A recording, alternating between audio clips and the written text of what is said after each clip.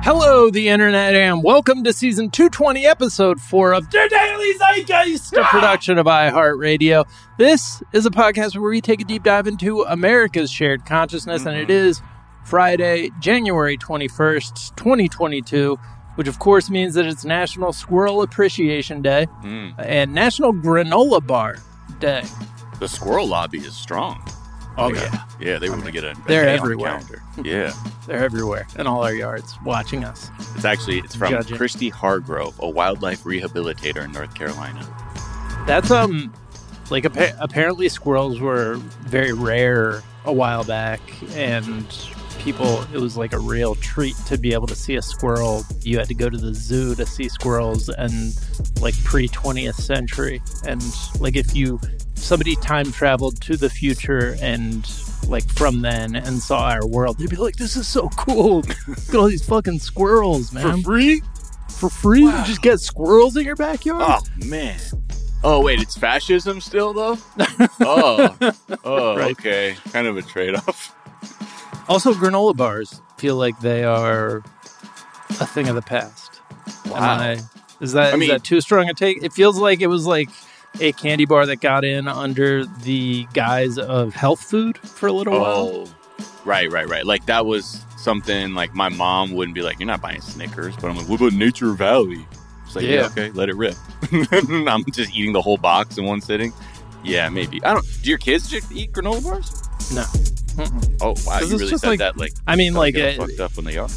As a treat, like a candy bar, maybe. But, like, I just don't know why anybody would eat a granola bar now.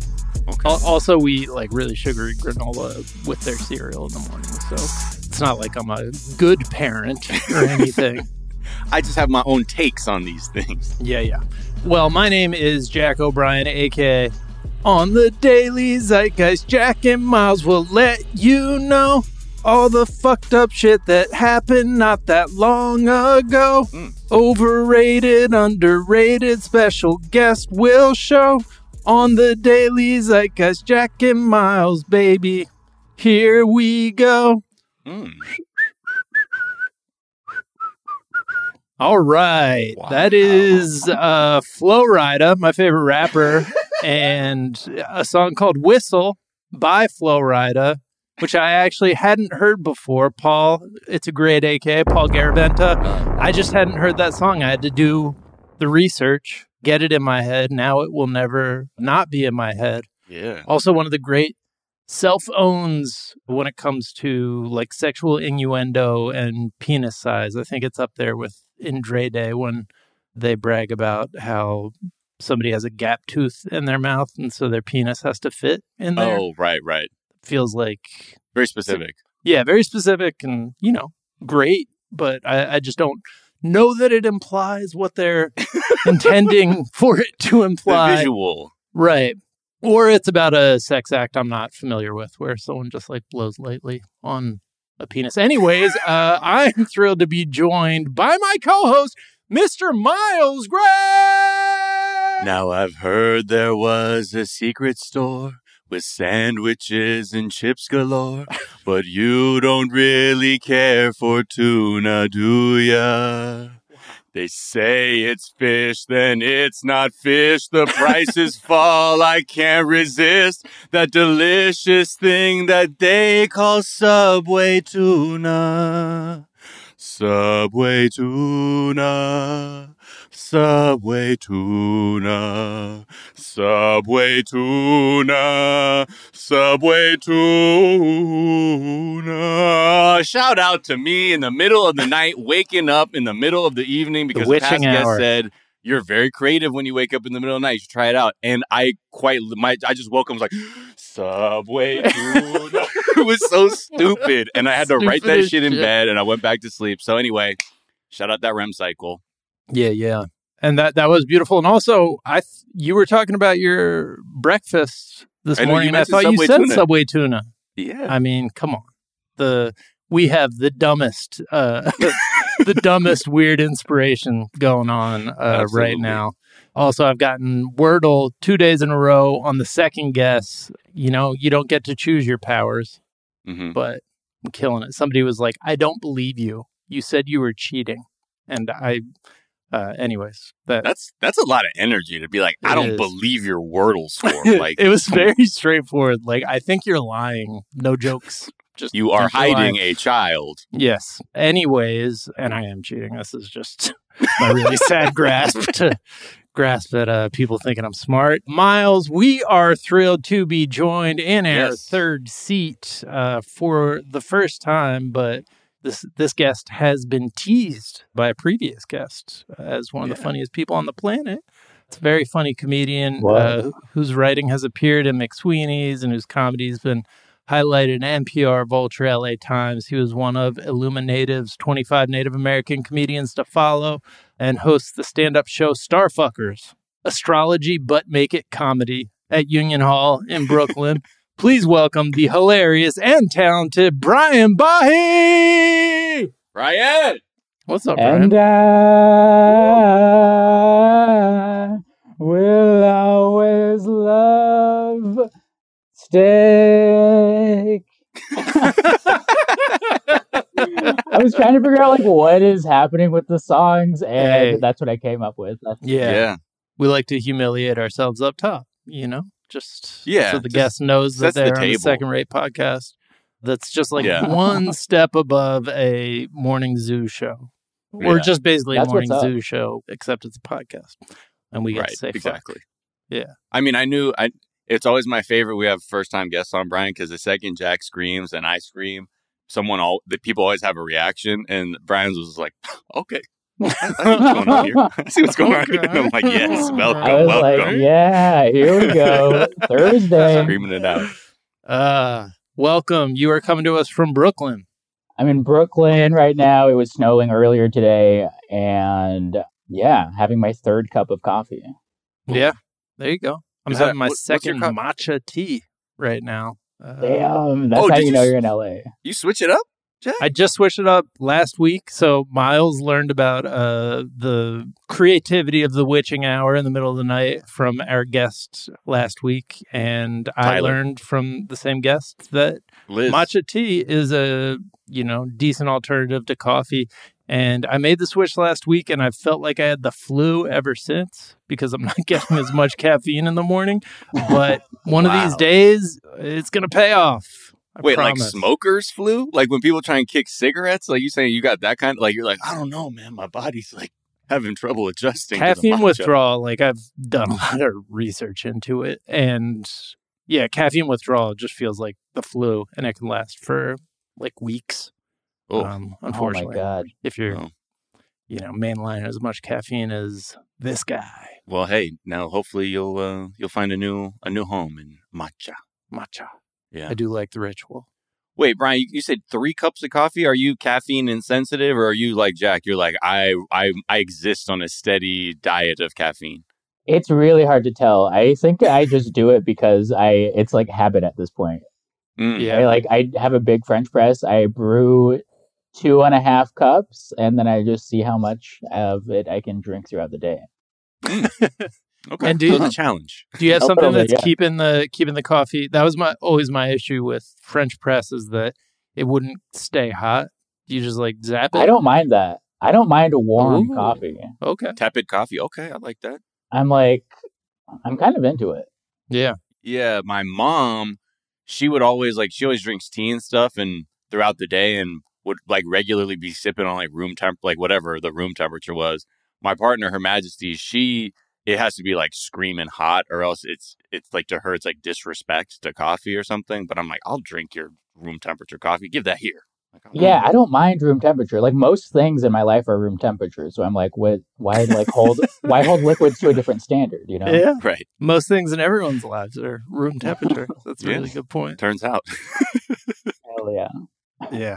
The other thing that I have genetically high cholesterol, and that the French press, I didn't realize that like there's a lot of cholesterol in coffee that like gets filtered out with like the paper filters or whatever. But if the French press, like I was doing French press for a year and then had like a medical checkup, and they were like, holy shit, you're just like eating only egg yolks? What the fuck's going on, man? Whoa, that's blowing my mind. Like, why isn't that more common knowledge, you know? Yeah. I mean, but I am definitely predisposed to it. So like that, you know, any little fuck up can alter my high cholesterol. So you're saying paper filters I don't know creates what it more is. cholesterol? I might have just learned that coffee was bad for cholesterol, and I just was like, well, I'll just use a paper filter. Maybe I made that story up so that I could keep drinking coffee. Filtered coffee is a better choice. They say that even though there's no cholesterol in it, there's like oils within it that can contribute to your cholesterol, I guess. Got it. Interesting. Anyway, this is not a cardiology or coffee podcast, so take those takes with a few grains of sugar in the raw. Yeah. You don't have to see your doctor. Just listen to Daily Zeitgeist. We got you. We got you covered. Just at me. Was good. All right. Brian, we are going to get to know you a little bit better in a moment. First, we're going to tell our listeners a few of the things we're talking about. We're talking about the filibuster staying, filibusted by Cinema Mansion. So apparently the intervention of college football coaches did not move Mansion on that one. Was it Nick Saban? Yeah, Nick Saban. And that was like news in the sports media. Right. Like, Saban's in. I mean, everyone listens to Saban. We're going to talk about Florida, what they're doing. They're passing a bill to outlaw white people from getting their feelings hurt, it seems like. Yep. We'll talk about the Super Bowl halftime show. We'll talk about Lay's coming back to the Super Bowl. Why do we think Lay's, Frito-Lay, coming back for the first time in 17 years? Maybe their shitty labor practices? Yeah, I was going to say, trying to offset that those bad labor headlines. Like they're just going to like pass out bags of chips? Like, what does that mean, coming back? They're doing an ad campaign at the Super Bowl. Got it. Wait, is it because prior years it was always like fan-made ads? Fritos or Lay's, I guess, that specific imprint of the Frito-Lay brand has not had ads in 17 years at the Super Bowl. Okay, I see. Which seems like wrong. I'm going to say that that's incorrect, but according to like all the mainstream media outlets, they haven't had ads in 17 years. And that's the sort of shit they actually have an inside track on, what corporate media is doing. So welcome back, Frito-Lay. So they got Seth Rogen for their ad campaign, and they released like a teaser for the ad campaign, and it seems to involve like making light of stalking. Like there's somebody who stalks Seth Rogen and like has a weird shrine built to. Okay. Yeah. Very, very strange. So we'll talk about all of that, plenty more. But first, Brian, we do like to ask our guests, what is something from your search history? Something from my search history is Robert Durst gay. So do you remember he died? The guy that played the Jinx. Oh, yeah. Based off of a fascinating Big Daddy Burpin. Yeah. And I was trying to tweet a little something about it. I was like, what's my angle going to be? I ended up not tweeting anything, but I just Googled Robert Durst gay. Because I was like, was he gay in that documentary? I don't remember. But he did dress up as an elderly woman at one point when he was in Texas or Louisiana. Right. And yeah. That may have just been criminal activity. What did you find when you searched that? I And also I actually don't know. I forget. It was whatever I found was not interesting enough for me to remember. Right. But I love finding out when somebody's gay. As a gay person, I'm always like, who are my peers? Right. And you were praying for Robert. Come on, Bobby. We got Elvira. Make this a memorable couple months right now. It's we need some more murderers in the serial killer representation. Exactly. Yeah. What is something you think is overrated? I'm gonna say soup. Soup overrated. Wow. People are coming out. It's winter here. It's cold. It was 19 degrees last weekend. A lot of soup content. A lot of people really, tipping their hats to soup. And I'm like, it goes back to the coffee thing. It's not everything needs to be hot. It's give me a room temp anything. And I'm like, I'll take that. Brian, it's not like your brand is room temp always. You don't need to do extremes with it. You know what I mean? Room temp is fine. We exist. Let's just do, yeah. Room temp is a great brand. Like nobody's locked down the corner on room temp, just like that's their, everybody's bragging about being hot or cool, but room temp. Yeah. Underrated. I mean, there's I saw a thing that I see so many write-ups about soup, though. You're right. Like it, and I'm not a soup hater or like a lover. I like, soup has its place, but I'm more of a stew person than a soup. If I'm picking between like liquid spoon eating, like, cause then it's just like eating a bunch of gravy. It's just so thick. I just like a stew better. I just like the thickness. You do love liquid spoon eating. I've noticed. Yeah, 100%. Liquid spoon eating. Not enough people are talking about liquid spoon eating either. Yeah, thank you. Yeah. I mean, we've been saying it for years. Absolutely. So there's no soup that like kind of you're wild about, you really love? Yeah, I think a lot of it has to do with like, it's like soup recipes. Now we're in soup season. Yeah. Here are 8 top soups. And it's like, first of all, I don't cook. So this article isn't for me. But so already like I've tuned out. I hear soup, I tune out. But I got to go with the classic tomato soup. Tomato soup. Yeah. Classic with a little grilled cheese on the side. Yeah. What can you do? I remember I saw one time when the sort of grilled cheese fad began to erupt, like in the late aughts, early teens. And I remember going somewhere that they're like, and we've got, like the classy grilled cheese with tomato soup. And there was like basil oil on top of the tomato soup. And I almost didn't eat it because at the time my palate wasn't developed enough. It's like, there's a green spot in my red sauce that I did the thing in. And they're like, it's basil oil. It tastes really good. And I was like, I knew that. Thank you. Excuse me, did somebody sneeze on my tomato soup? Right. Someone has a sinus infection based on the color right here. I made a split pea soup over that. We had a leftover like ham hock from Christmas dinner. Mm-hmm. And so I boiled that, made it into split pea soup. And to your point about it being overrated, I haven't stopped bragging about it. Like, I think this is the 5th time I've mentioned it on the show because, making a soup is very easy. And so people get to feel like they did something. Yeah, one of those large cauldrons. Yeah, I got a big ass cauldron. Yeah. Okay. It keeps melting on the bottom, though, because it's plastic from Halloween, but it does a job. Oh, well. Do you have a big stock pot? Like, are you equipped to start banging out the stews and soups like that?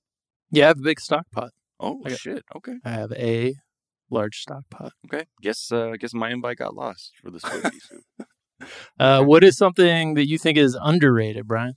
All right. I think a lot of people have been, talking a lot of shit about House of Gucci.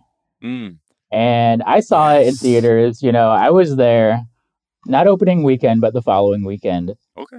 And I do agree that it was off. It was weird. It was up. But also, the people I saw with, we did not stop talking about it for a solid 2 hours after the movie concluded. Yeah. And it was around that, that timestamp that I was like, hold on, maybe this movie is actually really good. Like, what movie had you talking about it for so long after you had seen it? You just like couldn't stop, like, Right. I thought Jared Leto's performance was outstanding. Me too. Okay, because this has been like the most consistent thing I've been hearing. I haven't seen it. Jack, you saw it, right? Yeah, I saw it in the theaters. I haven't seen it yet, but the one thing I always hear is people being confused. Their first reaction is confusion to the film, like where they don't want to say it's bad, but they weren't sure it was good. And then when I hear them explain everything, I'm like, it's the same. I think everyone has to like process it out loud. It seems like. So in that sense, what were the things that you saw as being like, oh, this maybe isn't that great, to then evolving into, wait a second. It's just like the scenes, like it feels like they jumped around randomly. It's like they're in like Tuscany or something, and then they're in New York, and then it's like the next day or something, and they're back in like Italy or wherever. I'm like, right. Like, you're like once, And for just like a random scene, and then the rest of the time you're just supposed to like piece it together yourself. And yeah, there was just like zero context. And then it's the same director who did like Alien, right? Yeah. Yeah, and when I saw his name, I was like, what the fuck? Like, he clearly knows what he's doing, but it's just like, I don't know. It was fascinating. And the accent work, did you have any, what was your take on the accent work? That's another thing I hear people have many different opinions. I'm terrible at accents. So for me to judge another person's accent is unfair. Sure. So but did it take you out at all? Or you were like, no, it's perfectly fine? No. And I'm beginning to think that I might be like accent, I just can't hear it sometimes. Like everything sounds, I can tell when something's different, but when somebody can like immediately pick up on an accent, I'm like, yeah, I don't know it all sounds British. Right. It's all some version of Euro. Yeah. I don't, to be honest, like I have gone along with people being like, but the accent's right. I'm like, yeah, oh man, the worst. But it all sounded fine to me. Like, and Jared Leto's is very like hammy, but like it, again, to my dumb American brain, like that is not like that familiar with like the intricacies of the Italian accent. Or why they might be speaking English in Italian accents, even though they're in Italy. It didn't bother me. I was just like, yep, right. And it looks cool. Like, it looks great.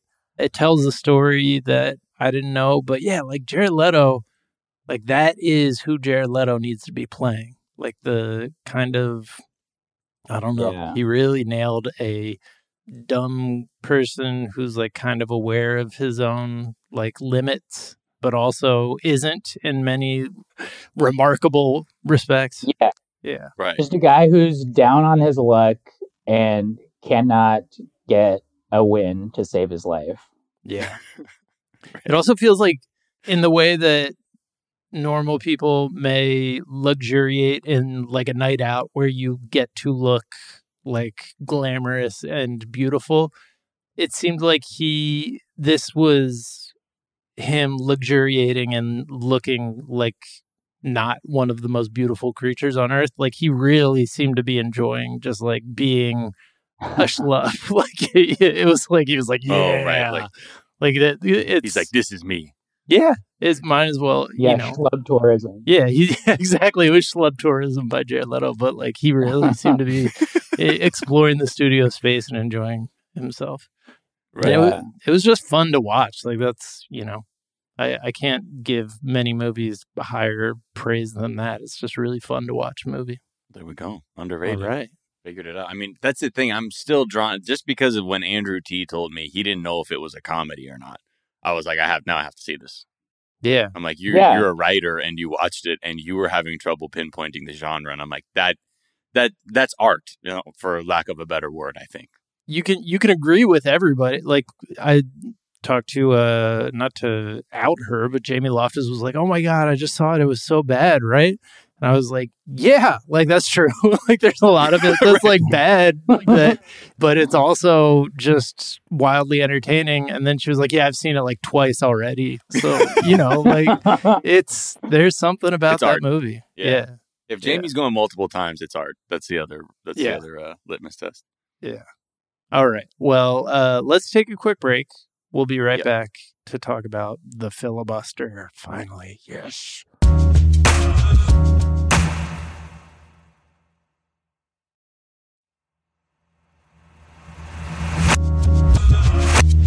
And we're back. And, no big surprises in Washington this week would be the theme of today's update from Washington, D.C. Not much to see here, folks. I mean, the filibuster, to no one's surprise, Cinema Mansion, basically stood alongside the GOP to not make any alterations to the filibuster and prevent just some very basic voting rights from being passed. And, there's all kinds of write-ups right now. Mostly, it just seems like people being like, can you believe it? They voted to keep the filibuster, to not alter it. And most people are like, yeah, we we can believe it. We just can't believe that this is all you have in terms of trying to remedy this. And I think like some takes are like, it's all done now. It's all bad. It's a wrap. Others are like, hey, don't worry, man. There's like the fight's still going. Like, we can keep going. And I think, I think it's important to point out that, yes, this is not good. It's not I guess, total death blow. It's like getting, I guess, stabbed a bunch of times and you're bleeding very slowly. And yes, if it goes unaddressed, it could be very bad. But that means, I guess, something can be done. And a lot of like political scientists and historians have sort of pointed at this fact of like, yes, there are like a lot of these things like voter ID and stuff. It's like a huge obstacle for people. But there are like other dimensions to this that can be addressed and potentially rectified to have, a seemingly fair system of an election. But the big thing that a lot of people the experts point to is that more so than the rules, it's that you need people who are going to do their job. And the shiniest example they point to is just how in 2020, many Republicans just didn't go along with the big lie. And we're like, no, I can't for a second say that this was off or not true because I know it is in my capacity as someone who's been looking at election boards or elections. But now they're putting a bunch of stooges in those positions. So next time they go for it, the dominoes can fall much quicker and with less friction. So the one thing I seem to see a lot of people talk about is like, hey, it's now falling on you, the citizen, due to the total failure of the government or the elected officials to do this.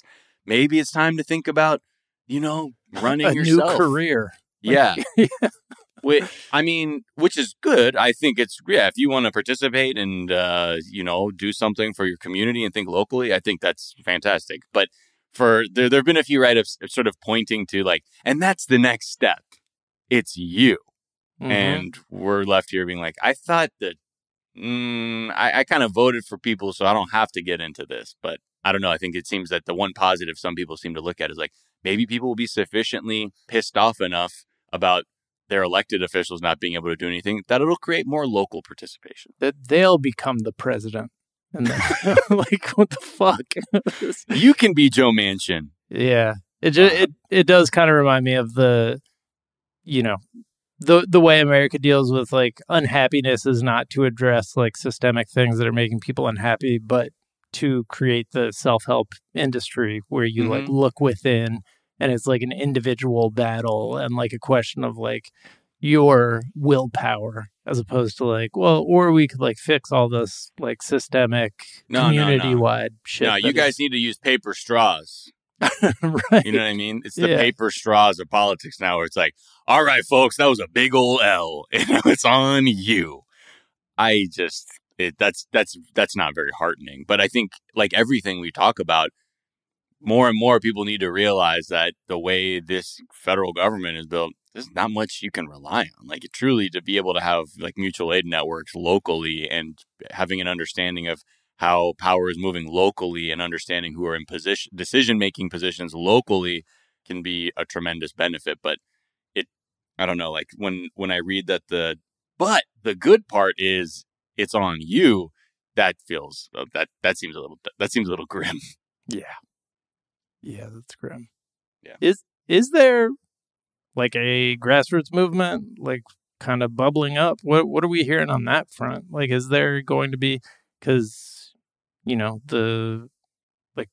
we are going to see drastically diminished enthusiasm for voting for like establishment Democrats in 2022 and 2024.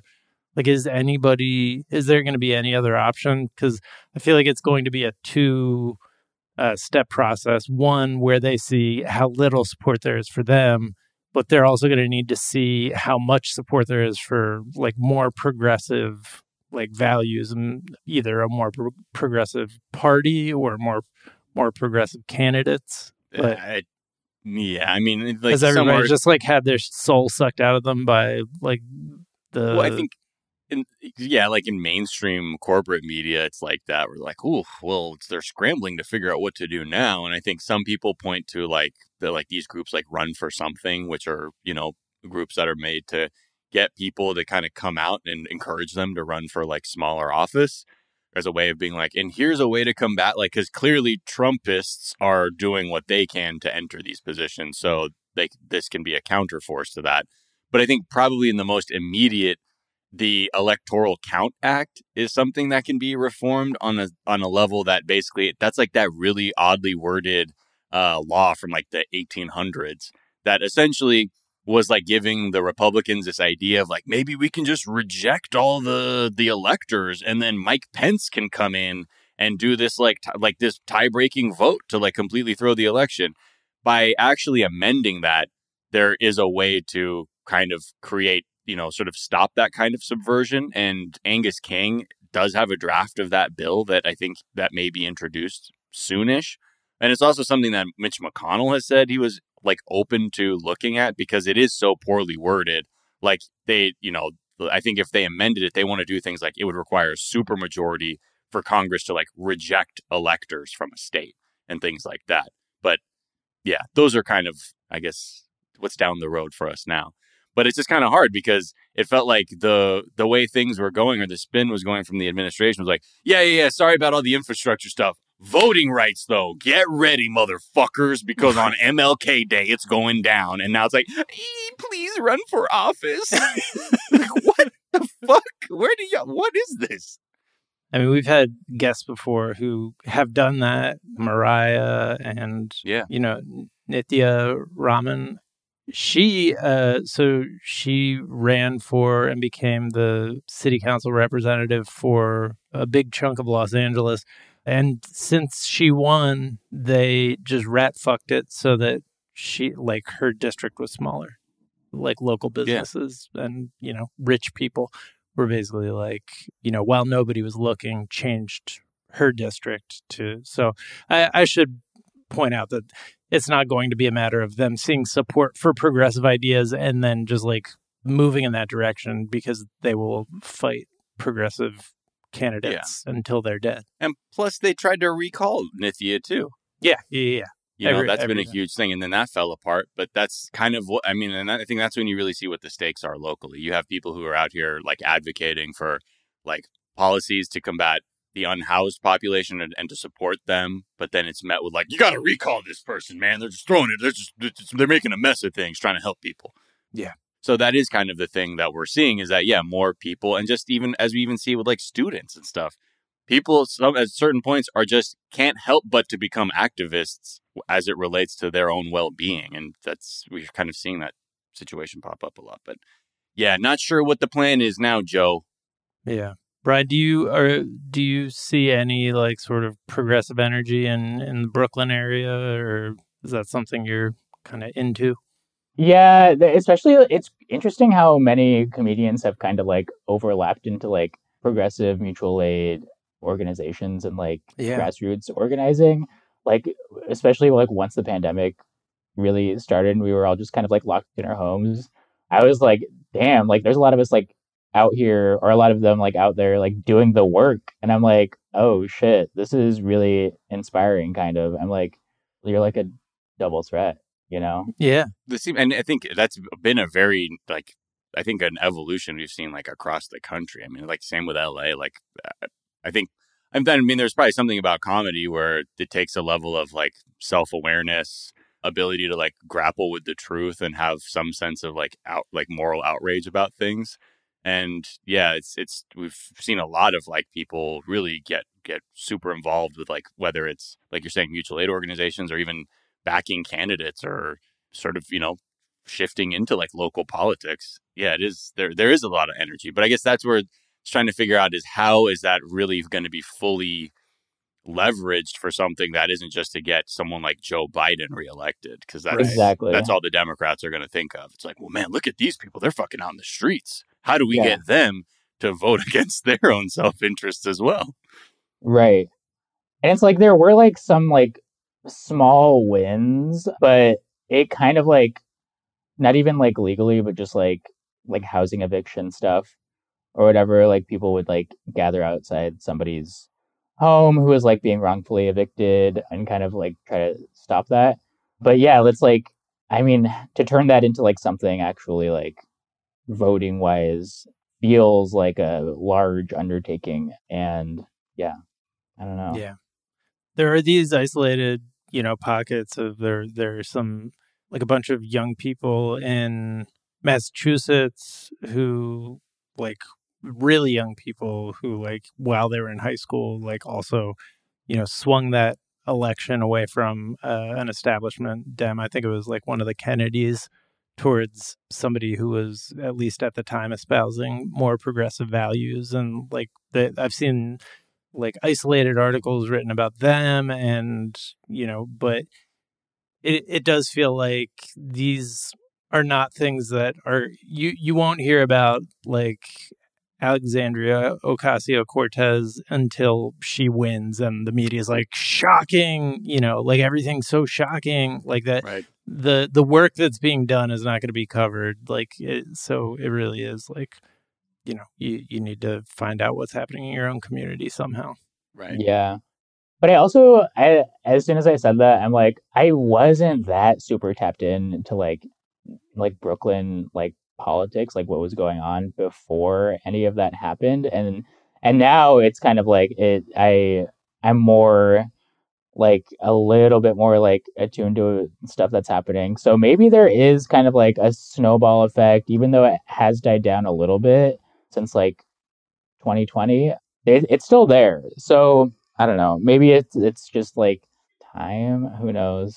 Yeah, I mean, it is at least there is an optimism to see that gradually more and more people. The norm was just to be completely politically disengaged, or just be like, I don't know, I just vote for my D or my R candidate every couple years, and and I think because of everything becoming so transparent or apparent to people, like how much needs to change, it's like everybody is slowly kind of like turning, me like, wait a second, how does this all happen? How does this work now? And I think that's where in this phase where a lot of people are like, how do you get here?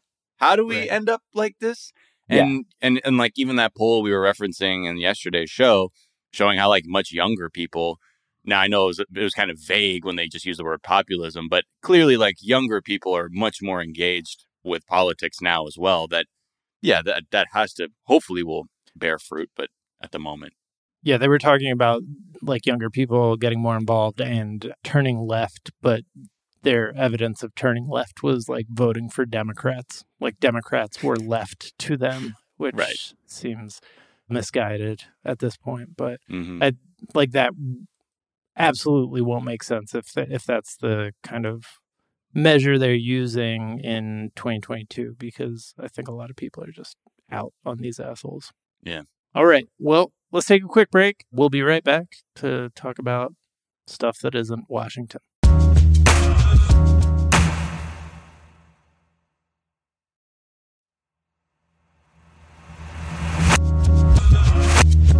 And we're back. And definitely not the... Did you guys see the like trailer for the Super Bowl halftime show? By any chance? I did. The fucking Avengers of hip hop trailer. Yeah. Yes. So like I think I remember hearing at the time it was gonna be like Dre and Snoop and maybe Eminem, but it's also Kendrick and Mary J. Blige. Yeah. And it's pretty, like, this is the first time this is the most excited I've been for a Super Bowl halftime show, and maybe the first time I've been excited for a Super Bowl halftime show. The Prince thing, like, pleasantly, I just wasn't really looking forward to it, but that was fucking awesome. And there have been very cool Super Bowl halftime shows that took me by surprise. I still ride very hard for the Katy Perry one. I think that was a very particular kind of... Left Shark was iconic. Insane American art. But this looks fucking dope. I mean, if I feel like there's going to be a lot of, like, classics from the Dre, Snoop, Eminem era, but, like, if they actually utilize Kendrick and, like, let him, like, take up a sizable, like, I'd say probably should be the most sizable portion of the show, like, it could be really dope. Yeah, they won't, because, like, that's not the audience. Right. Like which songs will he do? It was when I was watching the thing, I was like, oh, I'm surprised that every single song wasn't a Dre produced track, because Rap God isn't a Dre track, but they start off Eminem section with that. Mary J's Family Affair, that's a Dre track. Was it Next Episode with Snoop? That's a Dre track. But then Humble, that's I think Mike Will made it. I was just like, oh, I thought, but do Dre and Kendrick have any tracks together? All that to say is that was my first observation of it. And then, yeah, like to your point is like, I've not really cared about the Super Bowl ever, or like the halftime shows really that much. But this to me, it's almost signaling like, oh, you're old because now you're in the demo. Like you're in the demo that when I was 14 being like, why the fuck is Bruce Springsteen on the halftime show? Like The Chronic just came out. That now we're at that place where it's like, I think this is what the adults in the room are fucking with. And that was, for me, that was that moment I had. I was like, I have arrived. My tastes are now dictating the Super Bowl halftime show. Yeah, I think that's why the Kendrick part really excites me, because that feels like the most relevant like artist that they've had involved in a Super Bowl halftime show like since Katy Perry. I don't know. But if Kendrick hasn't had an album out, and like we're all just dying for some new material from him. But yeah, it's also, but it also seems like it's strange. I don't always picture Kendrick. Like when I saw him in a commercial that was like that flashy, part of me felt like that feels very un-Kendrick. Yeah. But for sure. You know, they also only got 3 seconds of him like writing a thing and then just looped that over and over again. Yeah. Like everybody else they had like going through a bunch of different like sets and doing different things. And they apparently got him to sit at a desk and write something and throw a piece of paper, and they looped that 7 times. At the window. Yeah. I feel like a big part of, I don't know, is this right? Are there usually like dancers, right? Or like people with like the flags that like do flag stuff? There's always a huge element, yeah. I'm like, okay, that'll be cool to like, hear paired with a Dre song. Traditional like fanfare with like the Next Episode. It's like when that Crip walking line came out, it was beautiful. Like the way they were sea walking on them, it was, my God, I thought I was in neighborhood 6-0. I mean, it should. Yeah. They should have people crip walking, right? Like that would. It's supposed to be like an LA themed rap show. No, that's violence. See, that's where it could go fucking weird. Where they're like, hey, it'd be cool? We dress all these white kids up like Crips. Oh yeah. And like for when Snoop comes out and they're like, ah, then it's like, and it feels possible because anything is possible in this country. But yeah, it will be. I'm really curious to see how it all comes together and like how much Mary J, like how much runway she's gonna get, how much Mary J dancing we're gonna get, because we all know she's one of the greatest dancers of our time, although in her own right. Really, Mary J has a very interesting way of. She's unique. She's unique. I'm not gonna say Mary J is a bad. I would never say she's a bad dancer. Okay. But that's kind of what you're saying. But Mary J, she moves how she wants to. Right. And I respect the fuck out of it. I mean, I don't expect like Mariah or Whitney Houston to like be able to dance. Like she's just a belter. Well, no, I'm just saying, not even like that's an expectation. I'm just saying when she when you watch, if you've seen a Mary J live show and she like just starts feeling it, she's feeling it, and I'm like saying like that's what I like, because sometimes people are like, man, she sucks, and I'm like, no, dude, that's like actually dope. Just because it feels very authentic. It doesn't seem like she's trying to do moves she can't do. She's doing her. This is why I never feel it. That's smart. I refuse to feel it fully. Just stay out of the feeling. Stay in the room temp. Feeling it. Yeah. I'm not trying to feel it. Nope. No, thank you. I will acknowledge it. Fully feeling it. That comes with risk. It comes with risk. I start to feel it. I leave the room. These things just take over my body. And I think that's why Mary J is a lesson to us all. Like that's why it should remind, dance like everybody's watching, but you don't give a fuck. Right. Also, just I always enjoy seeing Dre on camera, because Mary J like gave a performance that was like, okay, you have 5 minutes in this trailer, and Dre is very awkward on camera a lot of the time. And then Snoop is just such a professional, just killing it, just so comfortable. Yeah. And Eminem was a little too into the like Minority Report lyric computer he was manipulating. Yeah. He was like, oh, shit, let me think about where this word goes. Okay, sure. Eminem was given energy like performers. He's like, I acted in 8 Mile. Maybe I should like pursue my acting career a little bit. I think I'm good at this. But yeah, it was definitely uneven. But I was more excited until you put the image in my head of like the white teenagers like running onto the field. That's how like the shows always start. Is they're like they start close on the white teenager, and then they're like, "Come on, come with me," and then like you like pan as they like sprint onto the field. Yeah, but then they're like, they're doing American Sign Language. They're stacking. God, they're throwing sets right now. But yeah, I don't. It's a very it'll be an interesting thing, and I think like there were a lot of articles that were like he's on the hook for the whole bill for the halftime show or something like that. Who? Dre. Like, so if anything were to go wrong, like he's gonna take the biggest hit more than like the NFL would, I guess. The fuck? That was just something I read. What does that mean?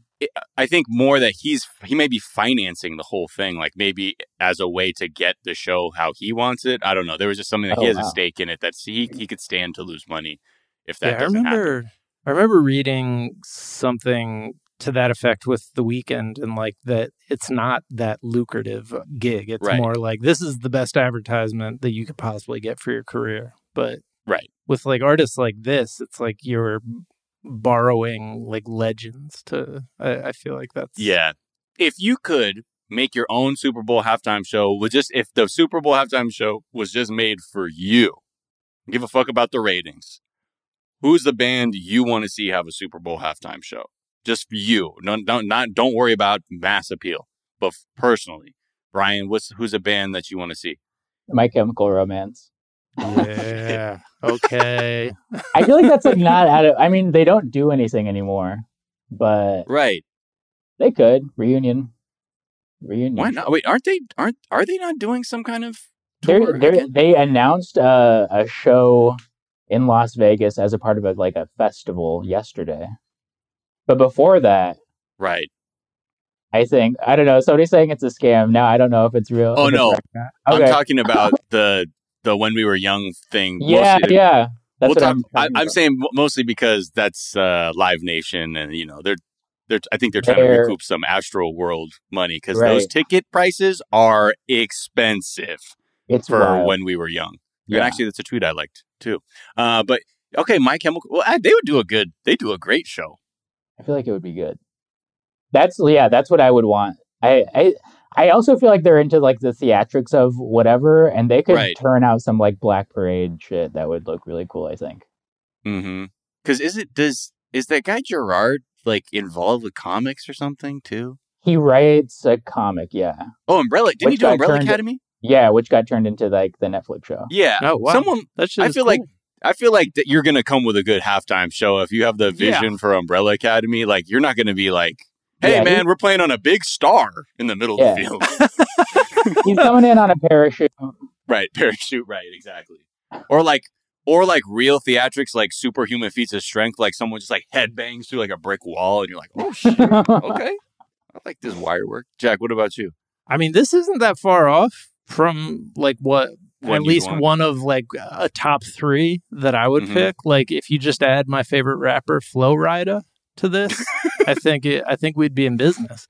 Okay, get people whistling or Radiohead, but that feels like Radiohead's really good live, but I don't know how much they'd be good live. Like they're just like not the demographic for the Super Bowl. Yeah, like, I'll take Portishead. I'd fuck with a Portishead halftime show. Yeah. Just bring the fucking arena down emotionally.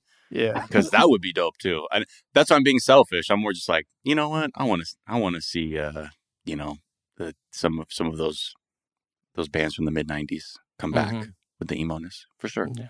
Well, since we're in a block that is clearly sponsored by the NFL, we might as well talk about Super Bowl commercials as well, because for the first time in 17 years, Lay's potato chips will be featured in a Super Bowl commercial.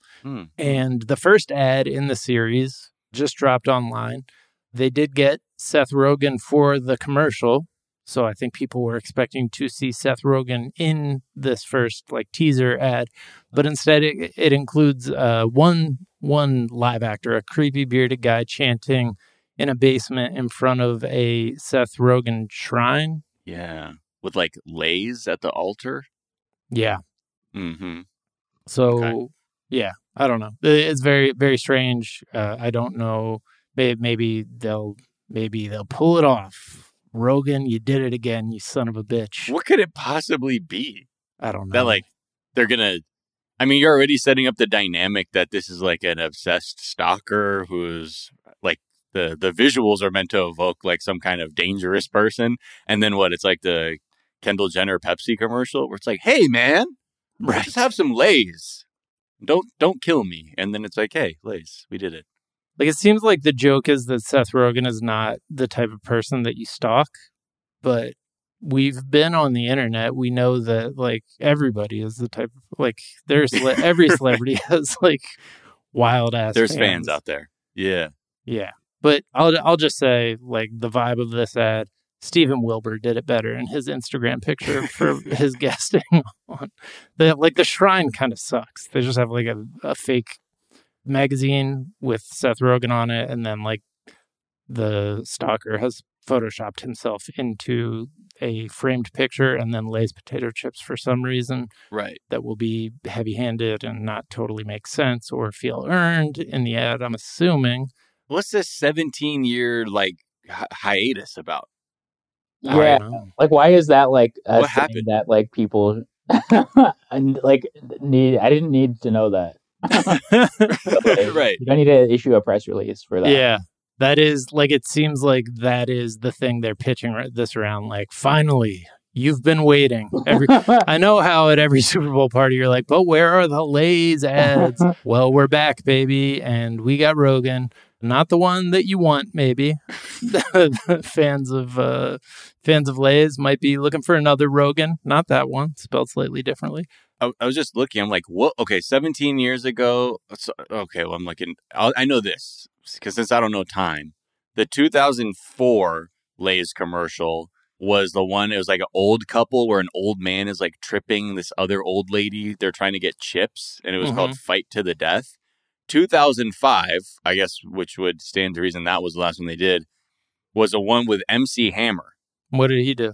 After hitting a baseball over the neighbor's fence, a group of children throw over a bag of Lay's potato chips in exchange for returning their ball. They got back more than they expected when their lost dog is tossed over, as well as MC Hammer in gold parachute pants. And then they're like, we can't do this anymore. We can't do this anymore. That broke their spirit. They're like, we got to stop. Let's take a hiatus. Yeah, they think they learned their lesson. They're we took 17 years off. We've been in the writer's room for these commercials. We think we got something good with Seth Rogen. And I don't know. I hope they actually pull through. But if not, maybe they'll go away for another 17 years. Right. Yeah. It's it's the equivalent of those bugs that only come out every 17 years. Oh, like the cicadas? Yeah. Yeah. Well, and I guess I know you were kind of maybe joking, but I'd imagine all the labor dispute stuff. Maybe they're hey, the only stuff about us out there right now is that we work people to death. Yeah. I had assumed they had just when they stopped advertising much, I assumed they had just literally given up and been well, people know the internet exists now. People know that our chips are not that great. They're not the best potato chips out there, or even top 3 in their category, I feel just in terms of quality.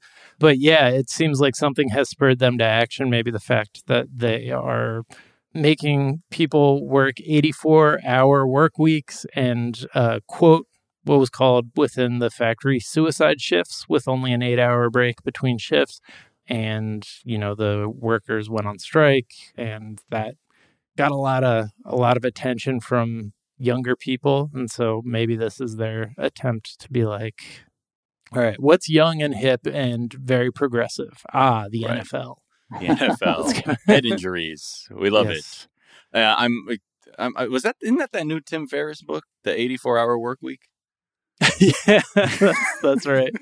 No, that's a book by the people that Tim Ferriss makes work for him so that he can do a 5-hour work week and then travel around. Hey, I've got a Ferrari and I live in Dubai. How do I do it? Getting other people to sell nutrient supplements.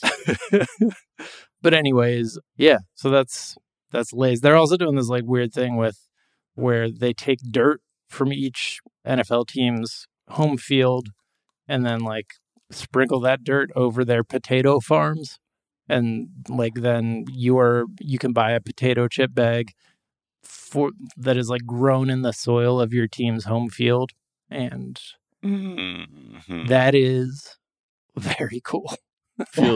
feels very like what are they mimicking here when they're like, and we take the land from these places and then we will commodify that in a fucking aluminum bag back to the consumer. Like, is that when I eat the chips, am I supposed to feel like an athlete or something? Like, right? Yeah. Like, okay. Oh, I don't know. I don't think so. I don't know. I actually have no idea what you're supposed to feel other than it's just fun. Like, this idea of taking the dirt from the field, sowing it into the potato fields where you grow the chips, growing potatoes in your home field dirt, and then selling those chips to like super fans at like a huge, like I think they're like limited edition chips. Like this is their attempt to, right? You know, to create the off-whites of potato chips, like that are gonna sell on StockX or whatever. I'm even having trouble thinking of a field that isn't turf. Yeah, so there's a bunch of fields in the NFL that are turf, and for those they were grown in the glory of their team's grounds. So they keep it vague. It's a scam. Yeah, well, yeah. I'm sorry, Jack. You really had me until then. Yeah, I was on board for this weird, like, appropriative ritual of moving the land to grow your cowboy potatoes. Even chips. In the video that they have, so first of all, they have the mascot digging up the dirt, which I'm not buying, frankly. I don't think the mascots for each team do their like groundwork, but then they just like put it in a little bag of. Not in a bag, in a little Tupperware container and ship that off. But this idea, this whole like concept that they have going on here, just more than anything reminds me of like all of the brain power that we have working on selling like the dumbest shit in this country. Like this probably took, 14 Ivy League grads to like come up with working around the clock for like 6 months came up with this concept, or in a different strand of reality, in a different alternate timeline, those Ivy League grads are working on like fixing the infrastructure, but not this one, baby. Yeah, but the sad thing is, I feel like if they did something like that for Arsenal, I'd probably buy it. So yeah, I don't know if I have room to talk, but like that's what I'm saying. I'm not making fun of the idea as much as the fact of the society that creates a reality where this idea is invented, where people have enough time and incentive to come up with this idea. Right. But yeah, this has me hungry for some potato chips, for some New York Giants chips. Yeah. Well, Brian, it's been such a pleasure having you on the Daily Zeitgeist. Mm-hmm. Thank you for having me. Where can people find you, follow you, all that good stuff? They can find me on social media at Brian, spelled with an I, _BAHE. And yeah, that's where they can find me. All right. Is there a tweet or some other work of social media you've been enjoying? I'm currently tweeting as Che Diaz. That's you, the comedian from And Just Like That. Wow. Having a lot of fun with it. Yeah, you're doing a great job. So, damn, I wish there was a way to change my handle, but it's still the same thing, but I'm just at Che Diaz. So, look out for those Che Diaz coming at you. The avatar and everything. Yeah. Hell yeah. I should say Flo Rida is my favorite rapper. Che Diaz is my favorite comedian. So, Miles, where can people find you, and what is the tweet you've been enjoying? Man, find me on Twitter and Instagram at Miles of Gray, and also the other show, 420 Day Fiance with Sophia Alexandra. We talk about 90 Day Fiance. Let's see, a couple of tweets that I like. First one, since we were talking about when we were Young Fest, from @space_mom_ tweeted, when we were Young Fest looked pretty cool until you notice it's $225 non-refundable for 1 day, and it's run by the same company who is responsible for Astroworld, and you realize they're actually just preying on the pop punk scene to pay back their litigation fees. That sounds about right. Next one is from @Reynolds Gareth Reynolds, friend of the show, who might be on here pretty soon. Tweeted, I wish we got the Joe Biden that the right keeps pretending we have. And that's true. Yeah. And finally, Che Diaz tweeted, @Brian_bye, tweeted, your God is an awesome God? Okay, my God is weed. And I felt that as somebody who can sing that whole song and smokes a lot of weed. So appreciate that one, Che. That's just such... you've really nailed the voice of my favorite comedian. There was the other one. Someone tweeted earlier. Oh, Jesse Conweller @Jesse Conweiler tweeted, my boyfriend just called it, and then there was that. And then, yeah, that would maybe be a better title. I don't know. Yeah, and then there Apparently was that. they hung Dork in the last episode. There was just a dude with his big dick out, but like it didn't play into the episode. Like it didn't have a part in the episode. It was just like, here's a dick, and then she doesn't really react, and then nobody talks about it. Like they're just trying to make you miss Samantha. Like this has been the greatest work of propaganda in making Samantha seem like the greatest television character of all time is this season. I feel like, I don't know, Brian, are you a fan of And Then There Was That? Yeah, I can't look away. It's really just like every word is like, how is this even happening? Right? Like right? This had to, like so they strange. knew.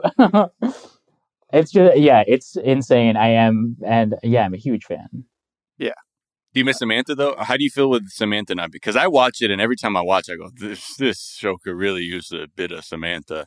It's so funny how, like, when it was, like, released that, like, she wasn't going to be a part of it, everyone's like, she's not doing anything, or, it's like, why isn't she coming back? And now it's like, oh, we are fully on board with Samantha not being in this, like, she made the right decision. Yeah. Right. For sure. Some tweets I've been enjoying. Daisy Alioto tweeted, JPEG is French for I'm pegging. Rajat Suresh tweeted, make fun of my friends all you want, but I draw the line when it comes to me. That's also my policy. Yeah. And then Jason Concepcion just tweeted the truth. Everything Jokic does looks like absolute trash. Then the pass lands pillow soft in a teammate's hands. Like that. Yeah. It's just never been a less graceful best player in the NBA than Jokic, but here we are. Yeah. Oh, wait, I actually do have tweets aside from Che Diaz. Yeah.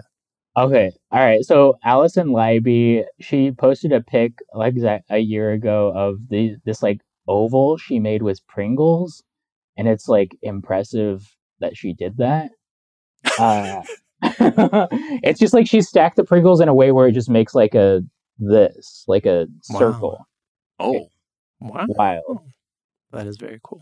I like sculpture. Love sculpture. Some guy named Adam J. Musa posted a picture of this, like, there's an Atlantis gay cruise that's happening. That's like a huge, like, why would anyone ever go on a massive gay cruise right now? But there was like a picture from a party that, like a huge dance party that he posted. Apparently it was a military themed dance party, and there's guys carrying inflatable military assault rifles, which is insane. And then the last one is Alicia Brown tweeted a picture of like Busta from like the 90s, and she just said Busta looks like almost every black stud in Brooklyn. Busta. I do have to say, and I don't know why I didn't bring it up at the time, but right like during the first act of this episode, after we had declared you like the owner of the room temp corner, I took a sip of my tea, which I had just poured, and it is room temp somehow. It doesn't make any sense, but this might be a very strange superpower that you possess. So just look into it. Nothing will be above 80 degrees in my presence. I had already forgotten about, but now I'm writing it down so I never forget. There you go.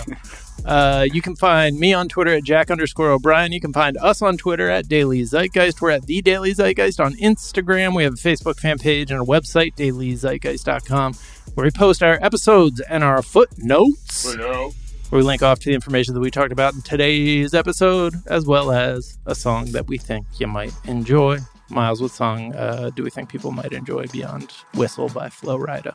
So we're going to go out on a track called This Painted World by Silk Roads, RHODES. And it's just a really funky, vibey track. Like the electric guitar, very like Isley Brothers, and the vocals are just very, they're just great. I've been listening to these bands that like to play their instruments. Sometimes I get in a mood for electronic stuff. Sometimes I just like to hear people shred instruments. And this is just a great track to start your week off. Relax, kick back, or do whatever you're going to do. So this is This Painted World by Silk Roads, RHODES, like the piano. You just sounded like the grandfather of like somebody who's just like trying rock and roll in the 1940s. Mm-hmm. It's like, and he's joined up with these bands that like to play their instruments. They're ripping on their instruments. It's something else. Well, the Daily Zeitgeist is a production of iHeartRadio. For more podcasts from iHeartRadio, visit the iHeartRadio app, Apple Podcast, or wherever you listen to your favorite shows. That is going to do it for us this morning, but we're back this afternoon to tell you what is trending, and we will talk to y'all then. Bye. Bye.